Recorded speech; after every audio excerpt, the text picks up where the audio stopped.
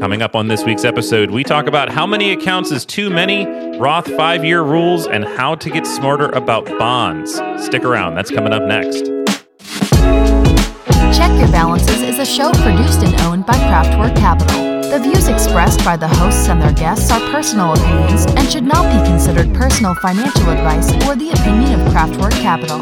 All investments have risk and may lose money. Consult with your financial advisor, tax preparer, or attorney prior to implementing anything discussed, and please do not use this show as the sole basis for financial decisions. Welcome back to another week of Check Your Balances. I am Ross Anderson, joined as always by my friend and co-host, Dan Maseka. Dan, happy December. Happy December. I am ready for a December mailbag edition of Check Your Balances. I am as well. I am going to kick us off with, apparently, we outed ourselves in our last episode. Oh, no.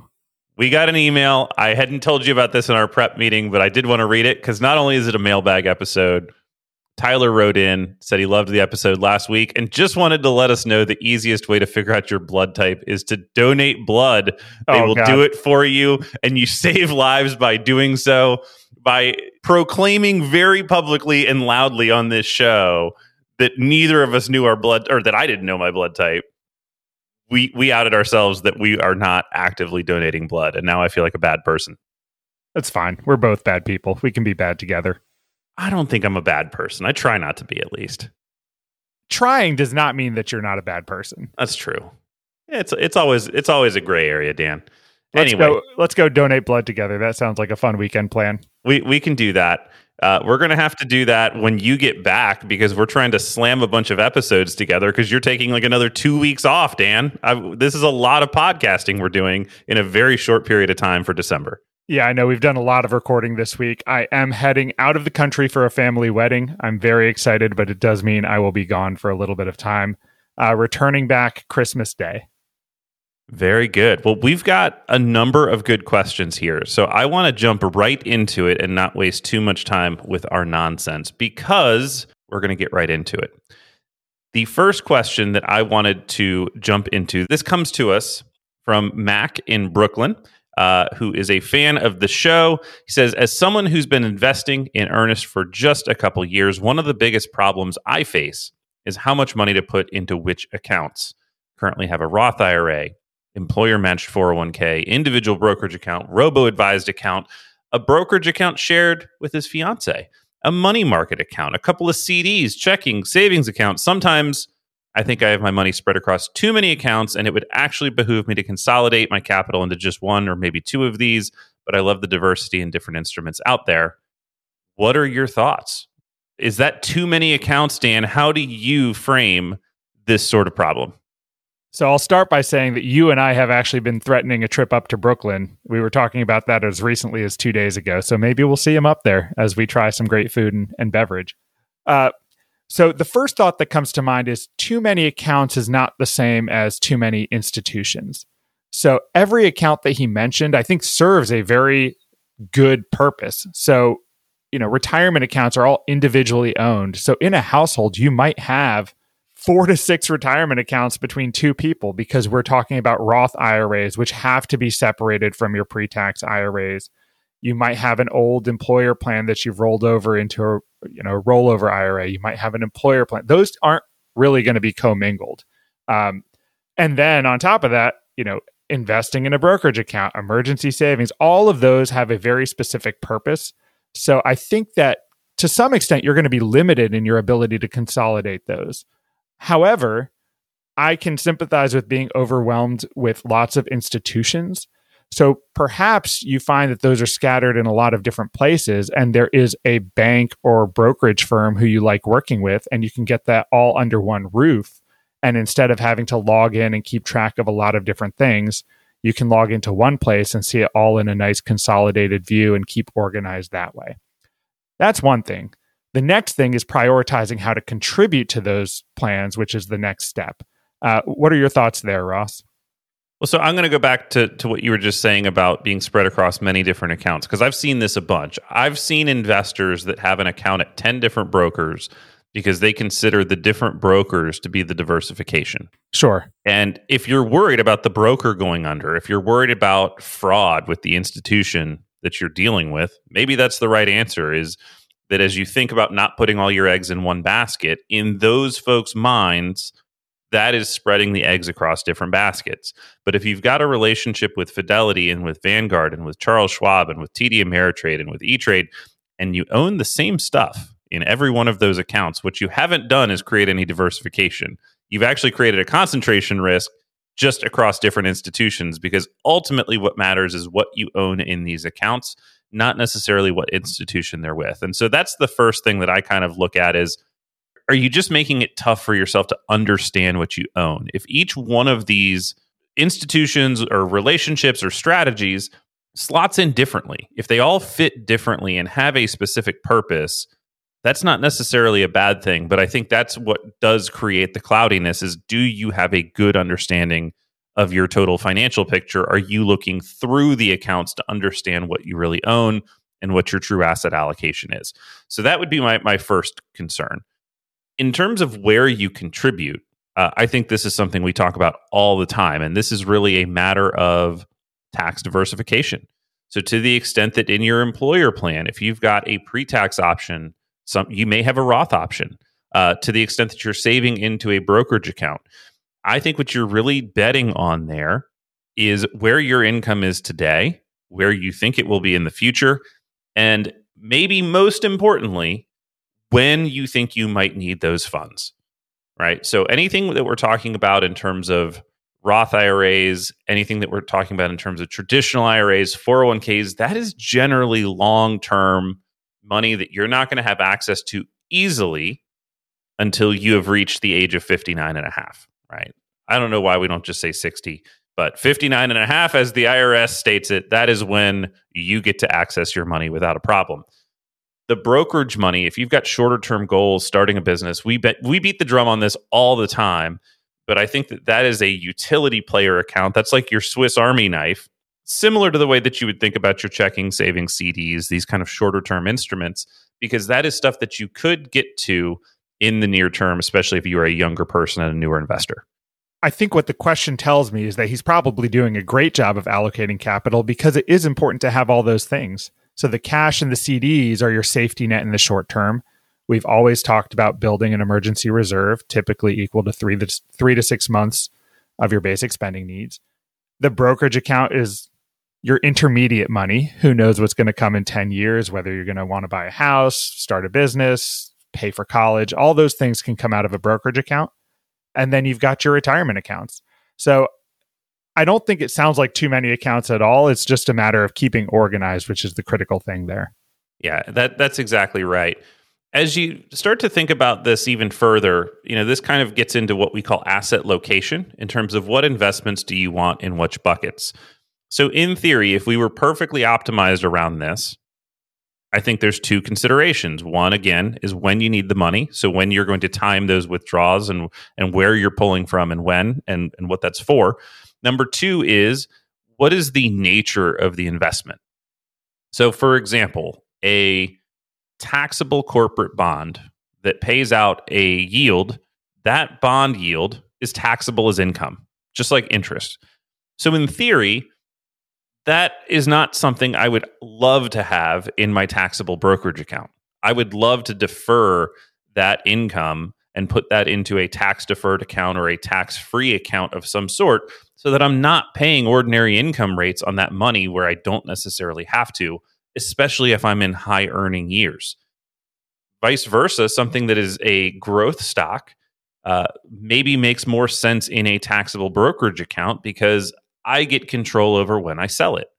I'm going to buy it. I'm going to hang on to it. There's no tax due whatsoever during the holding period unless that company starts to pay a dividend. A growth investment tends to work pretty nicely in a taxable account. But again, you have to flip that if the purpose of the money doesn't align with that asset allocation, right? If the taxable brokerage account is for money I might need in the next year or two, well, then maybe the high growth stock that I was going to invest in is no longer the right choice. So I tend to prioritize between those two things, the timing of needing the money and making sure that it's purpose driven, make that your North Star. And then after that, I tend to think about where is it efficient to put this asset class? Do I want my higher income things in an IRA rather than where they're going to be kicking off a lot of ordinary income for me? So that, again, I think that's a priority order. It gets very, very nitty gritty, but those tend to be my kind of guiding principles. Yeah, I agree. Tax location isn't very fun to talk about, but it is kind of the next level of asset allocation. Is where that's the second half of the word allocation is location. So first you allocate and then you locate. Very good. All right. So the second one, I think this is a little bit related, but this comes to us from Ernie. Ernie says, can you explain the details of the 5-year requirement for withdrawals from a Roth account? Is it 5 years from when the account was opened or 5 years from the last investment? Or is it something else? What do we have for Ernie? Can we agree that the way they set this up is the dumbest thing in the world? So there is a 5-year rule for Roth IRAs. There's a couple of them. And then there's a second one. There are 2 5-year rules that you have to meet for Roth IRAs. And it's just unnecessary. Let's simplify life. Yeah, it's stupid. So the first 5-year rule is relating to your first Roth IRA contribution. So this happens one time. You only have to satisfy this once in your life. And that is the first time you open a Roth IRA and make a contribution, that window starts. You have to have your first contributions for 5 years before you are eligible to take out your earnings without tax and penalty. Now, it doesn't start the actual day that you make that contribution, but rather January 1st of the year in which that happens. So if you just opened a Roth IRA at any point in this year, at any point in 2022, regardless of if you do it on the final calendar day of the year, you open it on December 31st, you put your money in, the start of your 5-year clock is January 1, 2022. It aligns with the calendar year. That's when you've started it. Yep. And important to note that we're talking about growth. Your principal can be withdrawn prior to that if needed, but the growth is subject to penalties and taxes if you're not satisfying that rule. This is an aside, and I have always struggled with that because I hear advisors give that advice constantly about the access point to Roth principal. And it always sounds to me like they're encouraging people to have the ability to go after and get that money. I'm constantly troubled by that because you're right. You're absolutely right. If you put money in today, tomorrow, you need your principal, you can get to it. But that is completely destructive to the long-term compounding nature of why I want money in a tax-free account. It is. I've always used it as a nudge to get people to contribute if they're on the bubble, because the alternative would be not contributing. So, if you're not putting the money in, it's not going to have that long-term compounding anyway. Like me, I like having liquidity. So if I'm thinking, well, I'd rather just keep my cash and not have it in there, I would say, why don't you pop it in there anyway? And if you need it, you can always get to it. Okay, understood. Let's get into the hairier part of Ernie's question, which is the conversion 5-year rule. How does that work, Dan? Yeah, so a Roth conversion is when you take money from a pre-tax retirement account, you pay taxes on it today, and then poof, it moves over to the side into your Roth IRA that is now Roth money. However, from the moment that happens, another 5-year rule needs to be met. So those conversions specifically, for each time you do a conversion, need to meet a new 5-year rule before you can access that money without taxes and penalties on growth. So that happens, unlike the first 5-year rule, which happens one time in your life when you first make your contribution, that happens every time you make a conversion. So if you're doing annual conversions in retirement or leading up to retirement, each one of those tranches now has a 5-year clock on it before you can access that money without those extra penalties and taxes on top of it. Now, the nice thing here, the IRS does have an ordering rule, which basically means that your oldest money in the account is what's going to come out first. So if you've been doing this for a while and you're not sure whether the next dollar is taxable, it's always going to give you kind of the benefit of the doubt of going to the oldest money first. If you wanted to be hyper accurate on keeping track of this, in theory, and this would be Mac's nightmare from the earlier question, but in theory, every time you do a conversion, you could do it into a fresh account and keep exceptionally clean records because you would know exactly what money is in there, when it went in and then what the growth is relative to that particular pool. But that would make your tracking very, very ugly if you wanted to do it that way. You could do it with a new institution every time and really make it a nightmare. Go alphabetical, start with the A's, and that'll be your earliest conversion, and then go on to like the B institutions and C institutions. Which the real issue there, when I see people wanting to consolidate, sorry, we're bouncing around, we're going back. When people are getting older and they're worried about estate planning, that tends to be when I see people really wanting to consolidate institutions so that their family wouldn't have to settle an estate with like 10 different brokers, because that's when it's really painful. Keeping track of them yourself is one thing. Having somebody else piece that back together, that sucks. Yeah, but even keeping track of them yourself is one thing, but you need to make sure you share that knowledge with someone, because if everything's in your head, sure, you've got it down, but if something were to happen to you, could someone else track down those accounts if you didn't have a centralized location where you were monitoring everything? For sure. And in the world of electronic statements, a lot of us don't even get paper statements from these brokers, right? Like it used to be that you would figure out where all these accounts are because you're getting a quarterly or at least annual statement, something paper from the broker. Now you may not even be getting that. And so, I think that's going to make it much harder for people to piece back together kind of forensically if they don't know where you've already got the assets stuck. Yeah. Specific example from my life. My wife used to work at the Maryland General Assembly. She had a 403B over there. It was before we were married, when she lived at her parents' house. They stopped sending paper statements. They had an old address, an old name, an old email address. We never got an update on that account for many years. We had tried to roll it over, but they required a physical signature from someone in her office before they would do it, which was just prohibitive.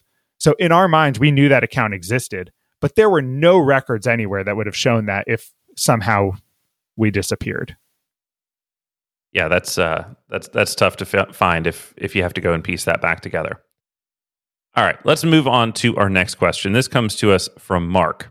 I'm going to shorten Mark's question down just a little bit because he mentions a specific company that I don't necessarily want to mention on the show, but he wants to know if we've got an opinion on when minority share owners are trying to encourage a proxy vote of some sort. So he owned a company. They were getting a lot of pressure. He was getting asked to vote proxy forms, and there was kind of a separate set of proxy forms between the primary management of the company and kind of what they were asking people to vote on, and then what this minority group of share owners were asking people to vote on. Said he was getting emails, phone calls, prompts every time he logged into his online brokerage, and it was just becoming very frustrating. And basically says if he had deep convictions about the company, where it's going, who these minority owners were, then maybe he would have made the optimal choice. But he made the choice that he thought was best, and then 4 weeks later sold the company just so that he didn't have to deal with it again. What are our thoughts around when you're getting asked to vote proxies? So this sounds like a typical run-of-the-mill activist investor situation where someone feels like there's an opportunity for better management or a change in direction in a company, and they're going to make sure that they have the chance to do that by getting their voice on the board and implementing whatever changes they see. To put it bluntly, I feel like most people listening to the show and most investors aren't going to move the needle on a proxy vote. I mean, that's just a fact, right? My couple shares in whatever company are not going to be the deciding factor between who's sitting on the board of directors of whatever company. No, exactly. Unless you're a major share owner, your vote is probably not as critical. Typically, when you see proxy votes, and we as a firm actually don't vote proxies for our clients, all of that ownership kind of stays individual. So we aren't necessarily having to make these choices constantly on how we vote the proxies, other than the fact we get them personally as well. But the proxies, you're often going to see what the board has recommended or what the current regime of leadership has recommended.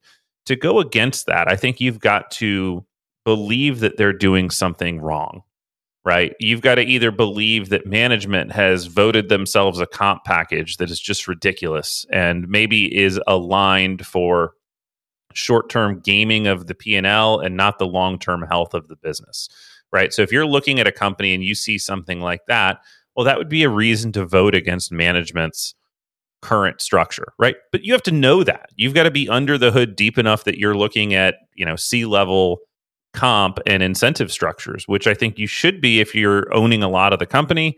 If you're a casual investor that read a recommendation and you pick up a few shares just to see how it does, the chances that you know that level of detail, I think, are pretty slim. But the better you know the company, the more informed you're going to be on, do you think it's being run the right way? And then, there's definitely an element of how are you going to really express that influence, and is it valuable? But that's really what I think we're talking about here is, do you know the company well enough to have an informed opinion? Otherwise, I tend to choose just not to vote. In listening back to that advice, that sounds like a very poor stance to have, just reflecting on my statement. Voting is a good thing, right? My one vote in our elections also isn't going to move the dial, but that doesn't stop me from doing it. But you should be an informed voter too. So if you're going to vote, it doesn't hurt to listen to a couple earnings calls or to read a couple earnings calls and just see what the tone of management is like. Do you feel like the business is allocating capital well? And then who are these activist investors? Like, it's likely that they're sharing their agenda with you to help win their votes, to help win your vote over. Do you think they have a good case? What is their history? What is their track record? Because oftentimes the groups coming in and doing this aren't first-time activist investors. They've done this before. That's their MO. So just getting a little bit of background before you make a choice can help you make a better decision. And then the last piece, why do you own this company?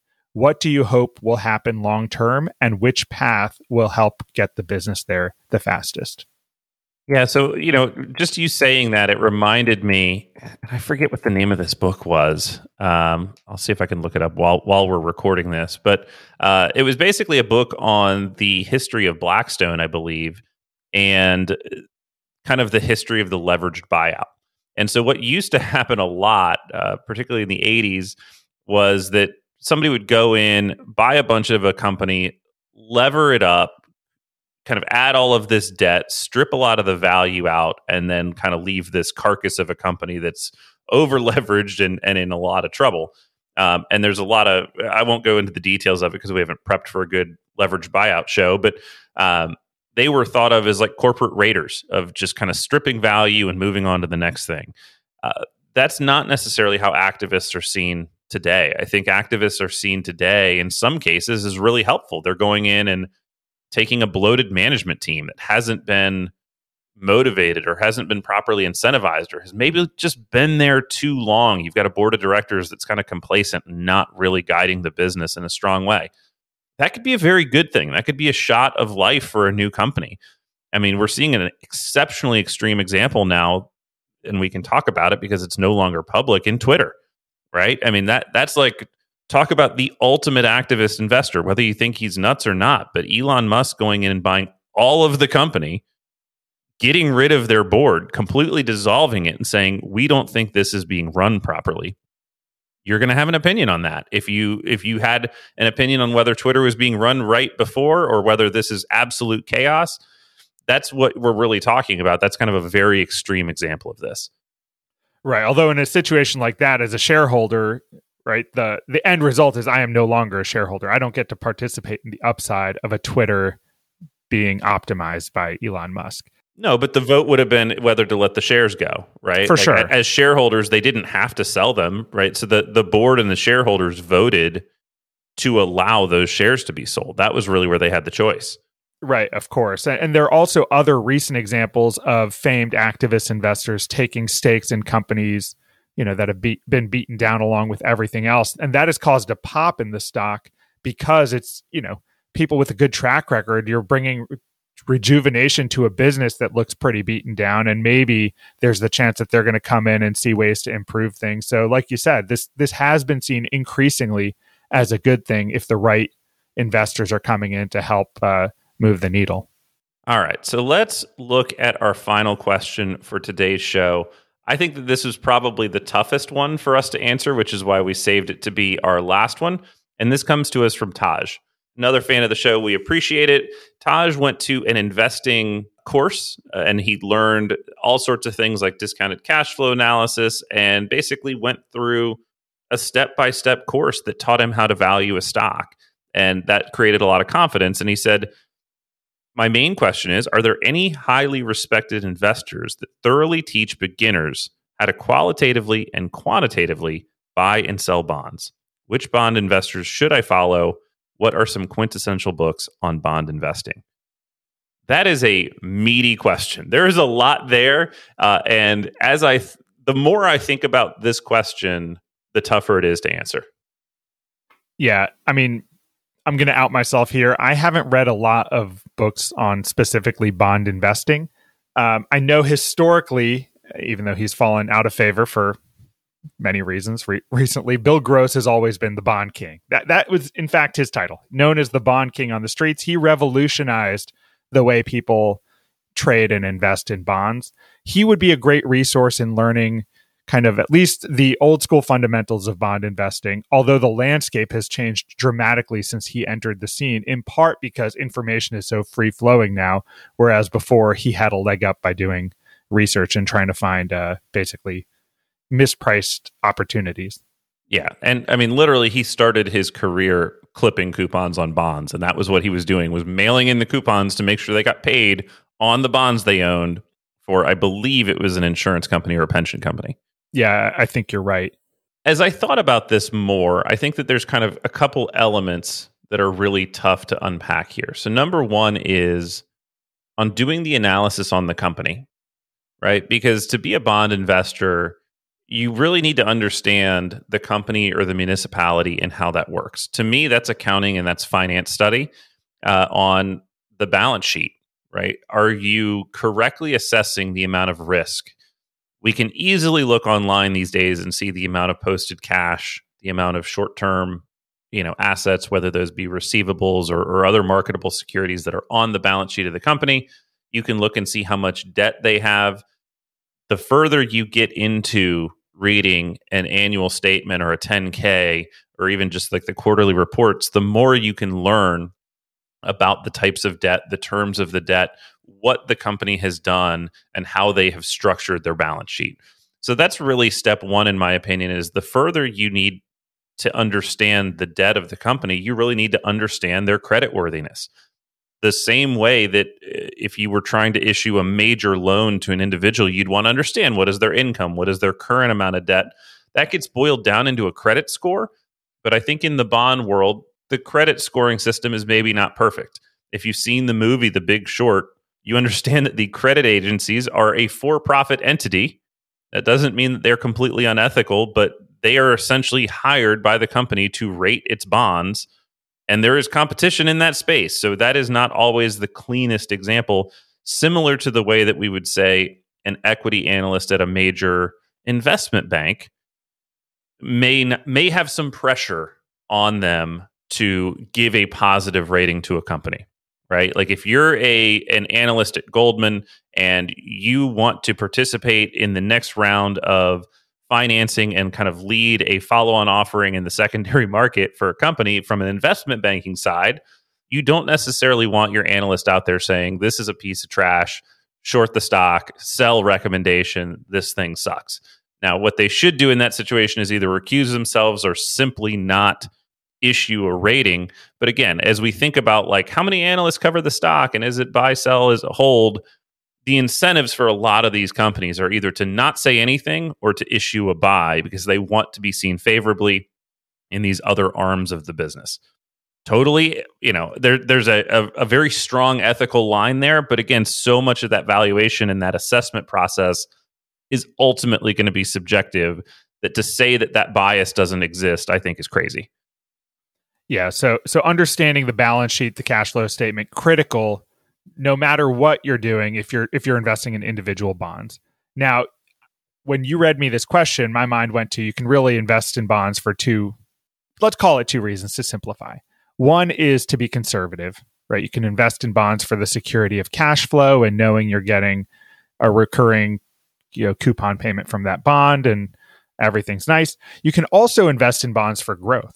So there are bonds that could be mispriced in the market that you're buying for pennies on the dollar, and understanding that those are backed by a strong company could give you an opportunity, to 5 or 10x your money if you're buying it at the right prices. My mind went to a book I read a while ago and then reread recently called The Dundo Investor by Monish Pabrai. And it's not specifically about bond investing. It's about investing in general with a mindset of low risk and high returns. And there is a chapter in which he describes a bond investment he made for a company where their debt was trading on something like 18 cents per dollar. And he dug into the financial statements and decided that they were current, no defaults. He decided that there was no way they weren't going to pay back that debt and took a stake and made a ton of money on it. It's also worth noting that he found this investment because Berkshire made the same investment. So if you want to study bonds, one thing you can do is find large institutions that you trust or big investors who are making bets on bonds, and then reverse engineering. Why would Warren Buffett have invested hundreds of millions of dollars in this bond issue? Let's try to figure it out. And that's probably the best schooling you can get. Yeah, so we are going to put a link to some bond books that I think are interesting. We found a good list online. Most of these I haven't read. The only one on this list that I own personally is called The Handbook of Municipal Bonds, which is a textbook-sized piece of content that I never read cover to cover, but I picked several pieces and read at the time. I think the current generation of advisors probably hasn't studied this as much for two reasons. Number one is that bonds make sense in an asset allocation, but not necessarily have they been the most exciting asset class over the last 10 to 15 years. Truly, I mean, you had a credit crisis where they went absolutely haywire and were a scary thing to own. And then we've had this very low yielding environment. I think you're going to have a lot more investors looking at the bond market, trying to understand it. And hopefully that leads to even better content coming out. But I do have a list that we're going to put in that I think are good bonds.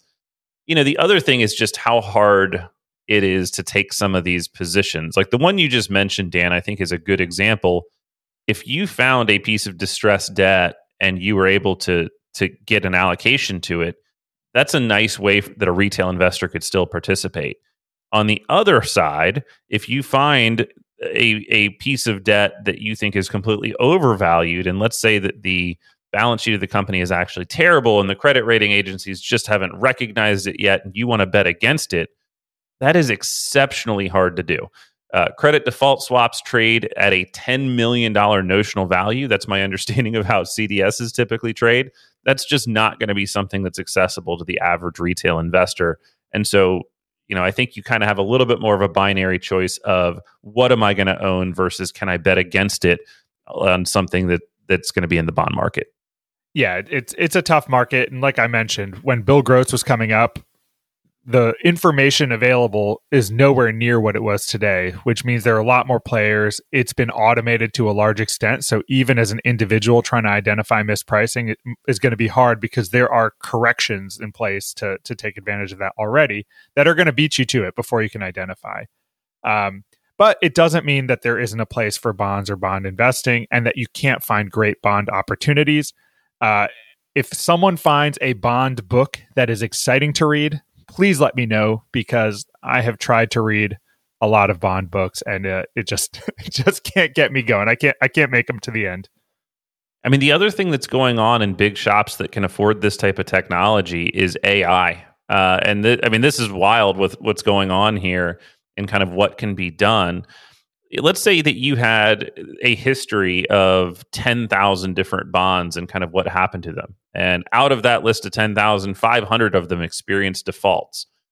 If you run that sort of data through an AI training, what you're really doing is you're telling the computer, understand what it is about these bonds that defaulted what makes them alike, right? And through very powerful computing, even if you've got dozens or hundreds of different characteristics on those bonds of where they were issued, when they were issued, to what types of companies or municipalities, like what are the things that indicate a default is likely, an advanced AI system is going to be able to scan those things and create a recommendation of rating bonds in the future.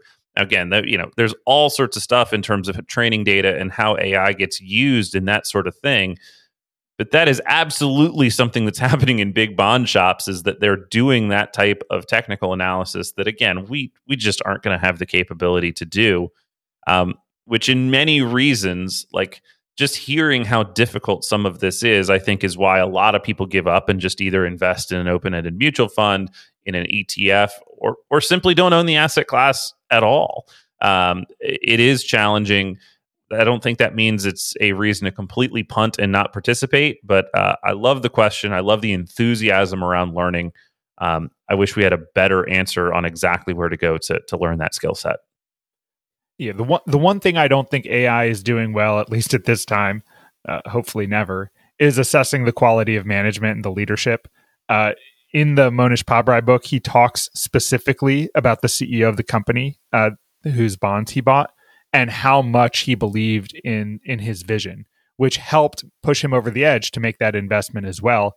So going back to listening to earnings calls and understanding who's running the ship or sailing the ship or whatever the saying is, like, I think it's whatever you do on a ship, Dan. I've been on a ship, I promise. Sorry, I didn't mean to interrupt you. Way to go. Way to kill my thunder. I'm going on an airplane soon, leaving on a jet plane. I don't know if I'll be back again. I think you will be. I certainly hope so. This show would be very boring without you. We ran a little bit long today from our normal episodes, but we hope that was helpful. We really appreciate everybody that listens, writes into the show. Check your balances at outlook.com is the email address for us. If you've got things you'd like to hear us discuss, send them over. We try to do one of these mailbags about once a month now. We feel like this is a great format for the show and ultimately lets us know what you want to hear more about. So thank you all. We'll see you next week.